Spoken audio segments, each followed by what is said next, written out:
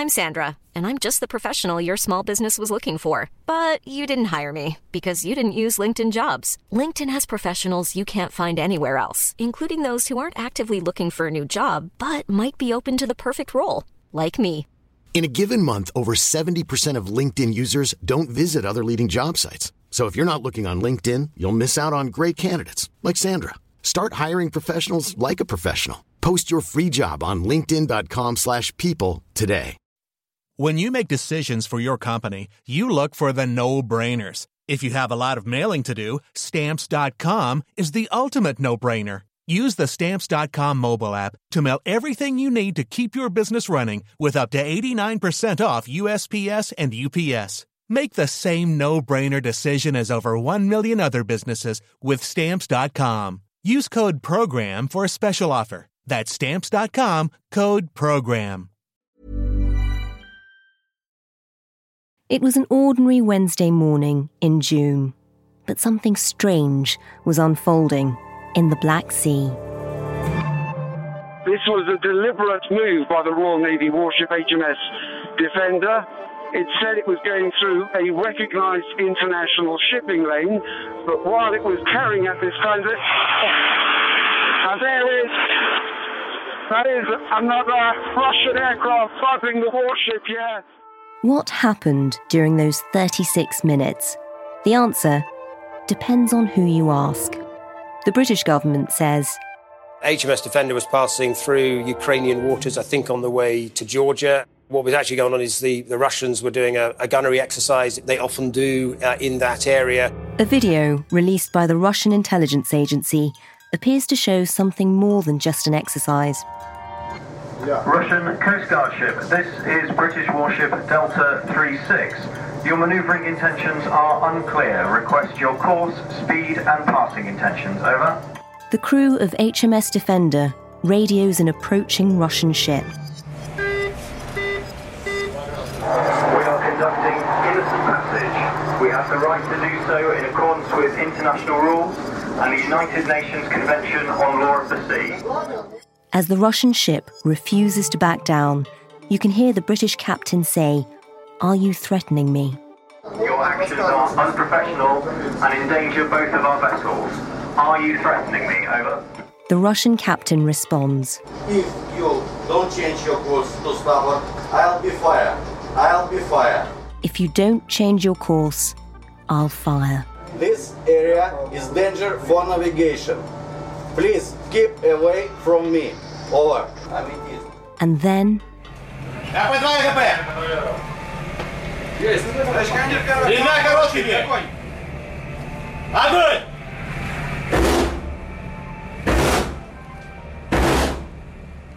the Russian ship appears to fire warning shots.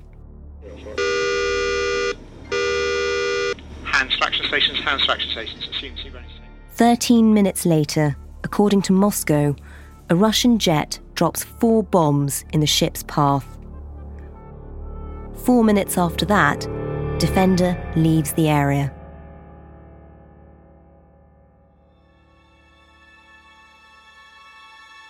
It was a dispute not only over rites of passage, but over truth itself. These are the things that come and go with Russia. Disinformation, misinformation is something that we have seen regularly. I'm a little bit surprised that the Ministry of Defence is playing it down. Apparently, no, there weren't warning shots. Apparently, this was something quite different, which was there's a gunnery exercise that was going on. Prior warning Bombs was dropped given. in front of the boat, no? That didn't happen. I'm told that's not what happened. It's the latest front in a strange in-between battle. A grey zone, somewhere between war and peace. You're listening to Stories of Our Times from The Times and The Sunday Times. I'm Manveen Rana. Today, the new Cold War. What really happened in the Black Sea?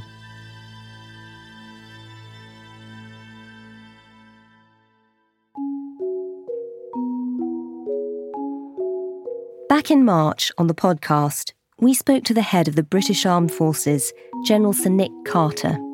I asked him about the threats that keep him awake at night.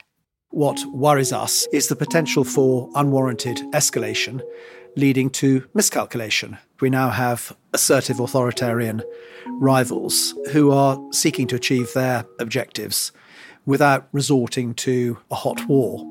I judge Russia to be the acute threat. That's what would worry me, and indeed, to use your term, keep me in bed at night awake. The confrontation in those 36 minutes took place off the coast of Crimea. The UK and NATO say Crimea and its territorial waters belong to the Ukraine. But Russia annexed the area 7 years ago, so they see Crimea as Russian territory. I think we've seen great powers using fait accompli strategies to achieve their objectives. We've seen that particularly, of course, with Crimea and Ukraine as far as Russia is concerned. And I think our worry would be that these sorts of activities lead to us being boiled a bit like a frog. Today, I'm talking to someone who used to command destroyers like HMS Defender. Rear Admiral Chris Parry was watching the incident closely. I'm a former naval officer and Director General in the Ministry of Defence. Tell us what happened with HMS Defender. HMS Defender left Odessa on a scheduled visit as part of the Carrier Strike Group's deployment to the Eastern Mediterranean and the Black Sea. And the First Sea Lord and a defence minister were there. Now, there's no doubt the Russians will have noticed that. I'm sure it will have annoyed them. So when you say a scheduled visit, is this something that these ships often do? Well, whenever a warship goes abroad, we always do visits to friendly countries and to our allies.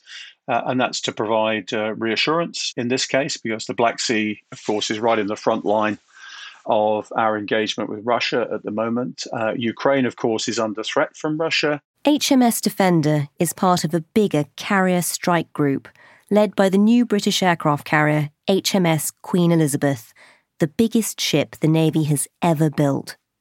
They're spending 6 months visiting 40 countries, the largest British deployment at sea in a generation. And as Defender departed, I'm sure that the Russians wanted to send a number of messages. And the reception committee that Defender found when she started crossing the Black Sea south of Crimea was part of that.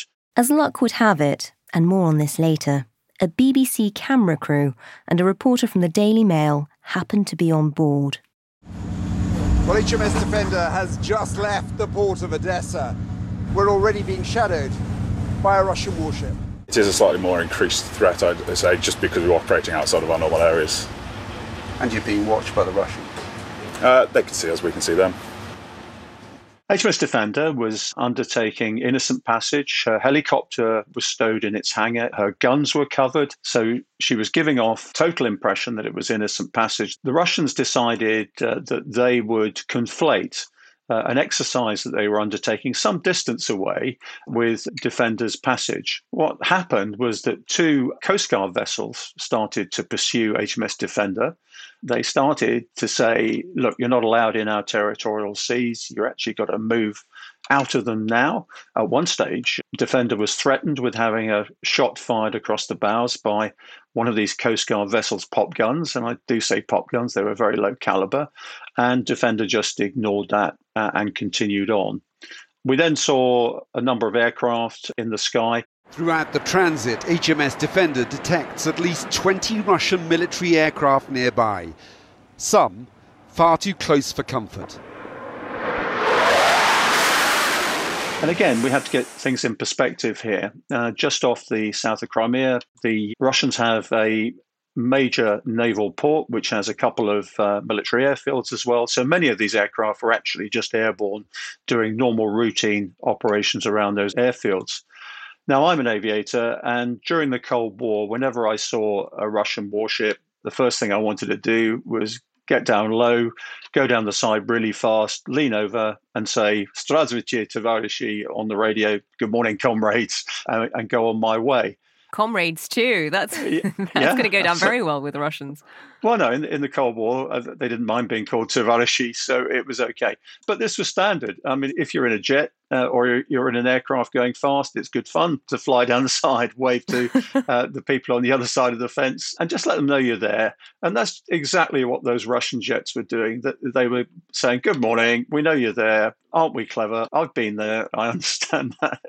So and that's what happened. They screamed down the side, obviously made as much noise as possible, said good morning, and went on their way. Now, Defender at this stage decided that she'd come up in speed and move away from the two Coast Guard vessels, and the Coast Guard vessels couldn't keep up. And in the distance, as the two Coast Guard vessels dropped astern, they, at some distance, exercised their guns. Aircraft visual, green 150, tracking right, altitude low. Now, my suspicion, as somebody who's commanded ships, is they had loaded guns when they approached, just in case there was a bit of a dust-up with Defender. And it's very awkward trying to remove the shells from the gun. So the best thing to do is just fire them off. And that's, I think, what happened. A long way astern. You think they were just offloading? Yeah. I mean, that is exactly what I would expect them to do. It's just very tricky unloading weapons. I mean, is that normal? Yeah, you do it all the time. We do it, yes. When there are other ships nearby where it might be seen as a threat? No, you find an empty patch of sea and you fire them off, yeah. So what do you think the Russians were thinking when they were doing this? I mean, I understand that you say it's sort of standard practice, but would you do it with a British naval ship in the vicinity? I think they were being quite mischievous. I think they were pretty narked that Defender had actually motored away from them and left them behind. And so they were just trying to attract attention and say, yeah, we're not very happy about this. So if you can hear our guns, that's great. But Defender just went on the way. I mean, the captain, as I understand it from the BBC video, decided later on to go to action stations just in case it did escalate. So we're straight into the thick of it. We're going to action stations now. Just to bring us up to a higher state of readiness. But it wasn't necessary. The boys and girls put on their anti-flash and you saw weapons being loaded. Hands for action stations. Assume to running stations. Take your seat straight away. We want composing this onto them. But Defender just went on her way and that was the end of it. But it wasn't anywhere near the end of it when it comes to the geopolitical consequences. Last week, Russia's President, Vladimir Putin, accused the UK and US military of staging a provocation, and the Kremlin has threatened to respond.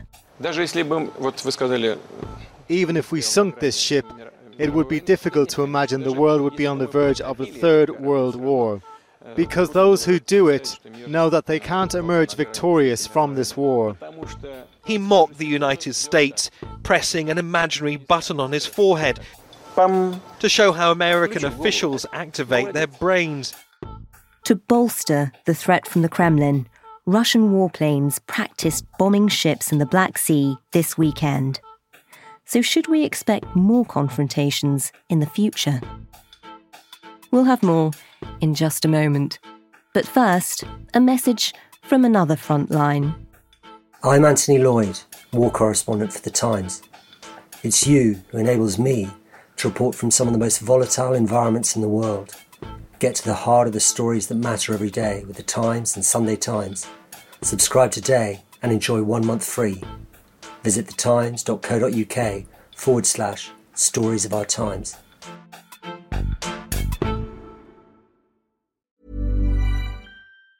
If you thought the only way to get a more defined jawline with natural-looking results was through surgery, think again. Juvederm Volux XC is a non-surgical injectable gel filler that improves moderate to severe loss of jawline definition and can help you achieve natural-looking results with little downtime. Even better, this improved definition lasts up to 1 year with optimal treatment. No maintenance required. Improve jawline definition for a smooth, sculpted look with Juvederm Volux XC. For important safety information and to find a licensed specialist, visit Juvederm.com. That's JUVEDERM.com. Not for people with severe allergic reactions, allergies to lidocaine, or the proteins used in Juvederm. Common side effects include injection site redness, swelling, pain, tenderness, firmness, lumps, bumps, bruising, discoloration, or itching. There's a risk of unintentional injection into a blood vessel, which can cause vision abnormalities, blindness, stroke, temporary scabs, or scarring. Talk to a licensed specialist to find out if it's right for you. You should celebrate yourself every day, but some days you should celebrate with jewelry.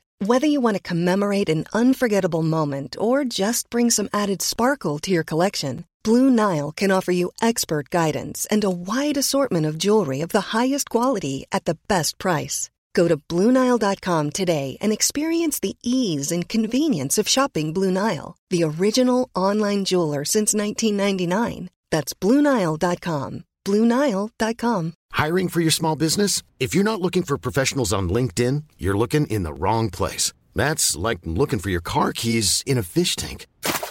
LinkedIn helps you hire professionals you can't find anywhere else, even those who aren't actively searching for a new job but might be open to the perfect role. In a given month, over 70% of LinkedIn users don't even visit other leading job sites. So start looking in the right place. With LinkedIn, you can hire professionals like a professional. Post your free job on linkedin.com/people today.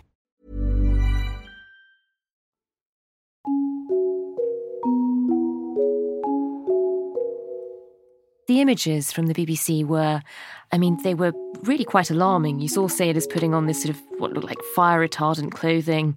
What would have been going through their minds? Somebody who's been on one of these ships, what are you thinking when you're suddenly going to action stations? You're wary. All your sensors and weapon systems are at high alert, just in case there's trouble. And you've already briefed and warned your ship's company that there may be trouble ahead. And you look at the rules of engagement that have been given to you by the politicians. You look at what is legal. And to tell you the truth, with the momentum of the situation, you don't really have time to either be afraid or indeed think about anything other than the job in hand. My own experience in these situations is you're so concentrating on getting everything right. You're trying to de-escalate at this point, and you're looking at your options. In a way, arriving in that area, for a ship like that, HMS Defender sails in, are you sort of damned if you do and damned if you don't? If they had tried to avoid the waters that are contested, would that have been a concession to the Russians? Would that have sort of accepted that they now run Crimea? In the United Kingdom, if you don't walk a footpath within a year and a day, the landowner has the right to close that down. And in many ways, it's the same at sea. If you don't actually go through waters to which you're perfectly entitled to transit, the adjacent state will generally try and keep those ships out of that zone. And certainly Russia is trying to do that. We're seeing right now that China's trying to do it all across the South China Sea. If we don't want those footpaths closed down at the sea, we have to keep demonstrating presence. It doesn't really matter whose territorial seas they are. It doesn't matter whether Ukrainian, Russian, or indeed Martian.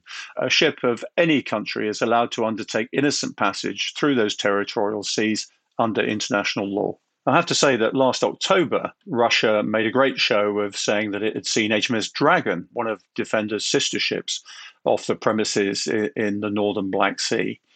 And I think what we have to understand is that the whole issue in Ukraine is part of this general sort of tussle between democracy and autocracy around the Eurasian continent. Russia claims it fired shots in the path of HMS Defender, accusing it of violating Russian waters. The Royal Navy says that's not true. We have a reporter on board. So much of our understanding of what happened that day hasn't necessarily come from statements from the MOD or from the Russians, but it's actually come from the footage from the BBC who were on the ship. How normal is that? It was interesting that there was a BBC crew, a BBC correspondent, and a journalist from the Mail all on that ship. Do you think that was planned? I think it's coincidental, actually, rather than causal. I just think it's fortunate, because otherwise the only story out there with video would have been the Russian one. And having seen some of the video on Russian TV, and I speak Russian, it is very distorted and, of course, very propagandized for the internal audience. There is a lesson there, though, is that if you are going to be in this sort of situation, and the Carrier Strike Group is going to be in this situation vis-a-vis the Chinese when they get to the Asia-Pacific region, then it will be good to have journalists on board. So in many ways, this is a good dress rehearsal for what's going to happen at a larger scale, I suspect, when the Carrier and the strike group gets to the Asia-Pacific. Chris, I love that you're watching the Russian media describing what's happened. I want to talk to you about that in a minute. But first, as you said, we are about to have a situation where we've got carriers going into the South China Seas. These ships are going to be coming into difficult, contested situations more and more. When you're a commander of a ship like this, you've been in this position, do you end up at times feeling like you are the front line of foreign policy? Whatever is being discussed around the table with world leaders, actually you in that boat could end up changing global politics? Well, it's quite interesting. I mean, I can tell you I was in the Falklands War, and one of the most amazing things was going out and doing what you have to during the day. And you come back, and the BBC World Service used to be fronted up by a tune called Lilia Bolero. It's quite dramatic tune. And within about 3 or 4 hours of going out and doing stuff, you'd actually hear on the BBC what you'd just done, or a version of it. The land operations were supported by Harrier attacks and naval gunfire from ships of the task force. There's an immediacy associated with that. We don't recognise the Russian annexation of Crimea. This is part of sovereign Ukrainian territory. It was entirely right that we should vindicate the law and pursue freedom of navigation in the way that we take. What is the benefit in us poking the Russian bear at the moment? Well, there's a convention in international law that a vessel can take the most direct route from one point to another. Would we do it again? Of course, yes. If things had gone slightly differently, those Coast Guard boats could have been obliterated by Defender, which obviously would have led to a much bigger escalation on the world stage. Well, yes, indeed. I mean, there comes a point as a commanding officer where you say, look, I am now acting in self-defense, but you are well provided with political advice. You have instant contact with legal advice. Really? You have instant access to even legal advice when you're on the boat? Yes, we do. I can get on the satellite phone very quickly and say, what's my legal position back to headquarters in the United Kingdom? But I mean, when it gets to a point of action and decision, the commanding officer has to take his own decisions because things are happening too fast at that point. I have to say on occasions, I have pretended that we couldn't actually hear what was being said on the radio. There's a crackle on the line. Yeah, indeed. The issue is that sometimes, most times actually, the person on the ground can see the situation, actually can make better decisions than people 2,000 miles away. It's as simple as that. That's on a good day. On a bad day, I mean, on a bad day, just talk me through, you talked about what could have happened with those Coast Guard boats, but talk me through step by step. Thankfully this didn't escalate. If it had, how would that have unfolded? What would that have looked like? I think if the Coast Guard boats had persisted, the first thing that the commanding officer would have done was to say, in view of your threats, I will be forced to defend myself. Now, I never believed in firing warning shots. If I said I was going to take action, then I would do it.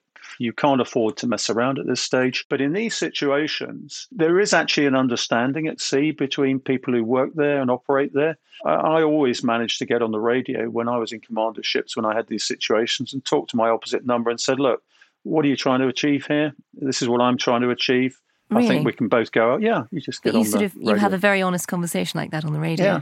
And if you have to warn somebody about something, you do. I've been in a situation before, I prefer not to mention the incident, where I've actually said to the chap, you have now convinced me that I may have to use force. How did that go down? He said, I think you may have misunderstood my intentions. And that's exactly the miscalculation, I suppose, that everyone's afraid of. How do you all step away while saving face without it turning into war? I used to send a bottle of whiskey on my seaboat across to the other captain. Seriously. That's a wonderful thing. Yeah, that's it.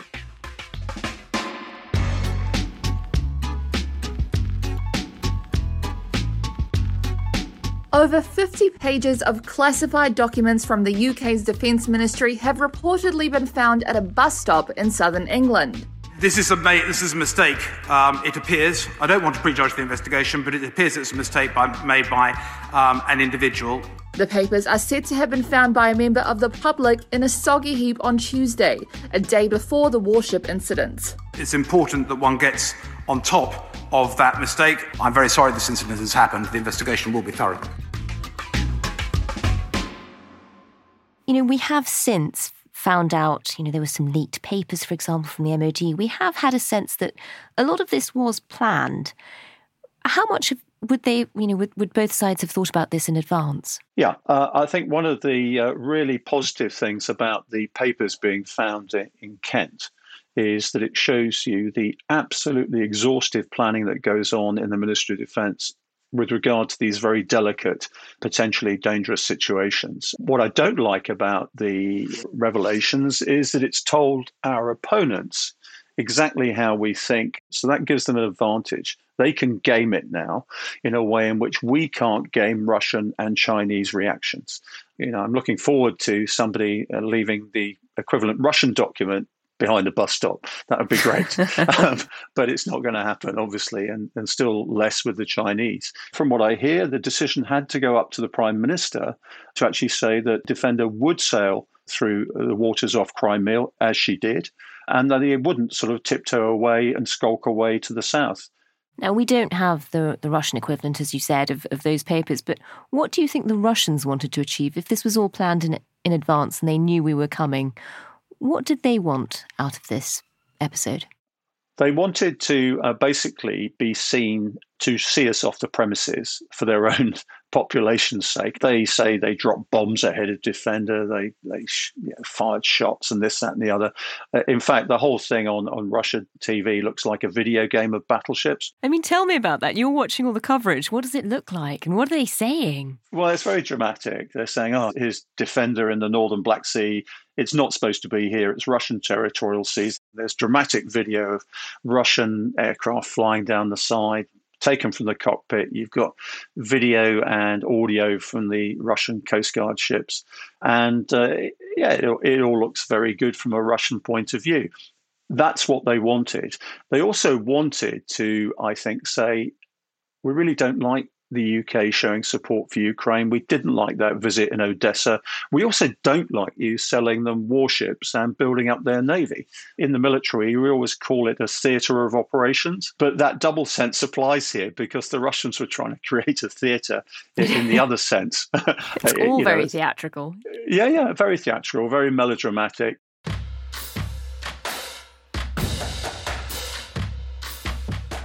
China has occupied and militarised an area equivalent to the Mediterranean in the South China Sea. Tension between China and the West is becoming acute. The UK's new $4.2 billion aircraft carrier will cross through the South China Sea and in doing so send a clear signal to Beijing. Every strategic jackass from here to Timbuktu is saying there is a possibility of military conflict in the next few years.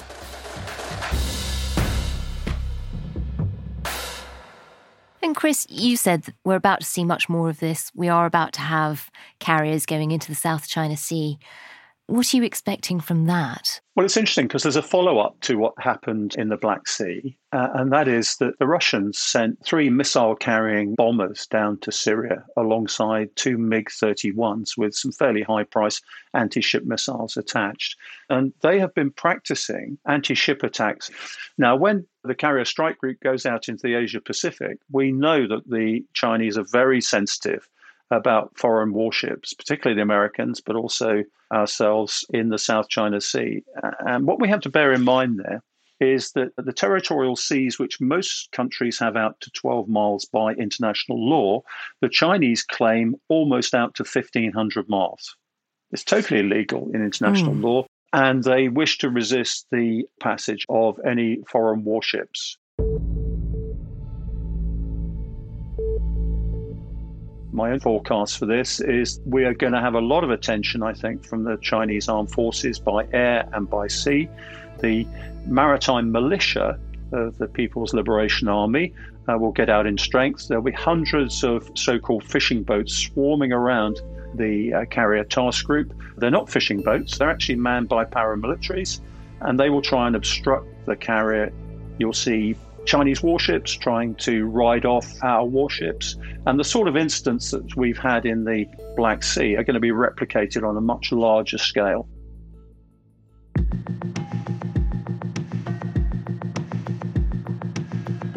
You've been listening to Stories of Our Times, a podcast brought to you thanks to the subscribers of The Times and The Sunday Times, with me, Manveen Rana, and my guest, former Rear Admiral Dr. Chris Parry. The producers today were James Shield, Leona Hamid, and Chris Wade. The executive producer is Poppy Damon, and sound design was by Falcon Kisseltook and James Shield. If you'd like to get in touch with any ideas for future episodes or any thoughts on what you've just heard, then do drop us an email to storiesofourtimes@thetimes.co.uk. And if you enjoyed this episode, then please do leave us a review. It'll help others to find it. Thanks for listening. See you tomorrow.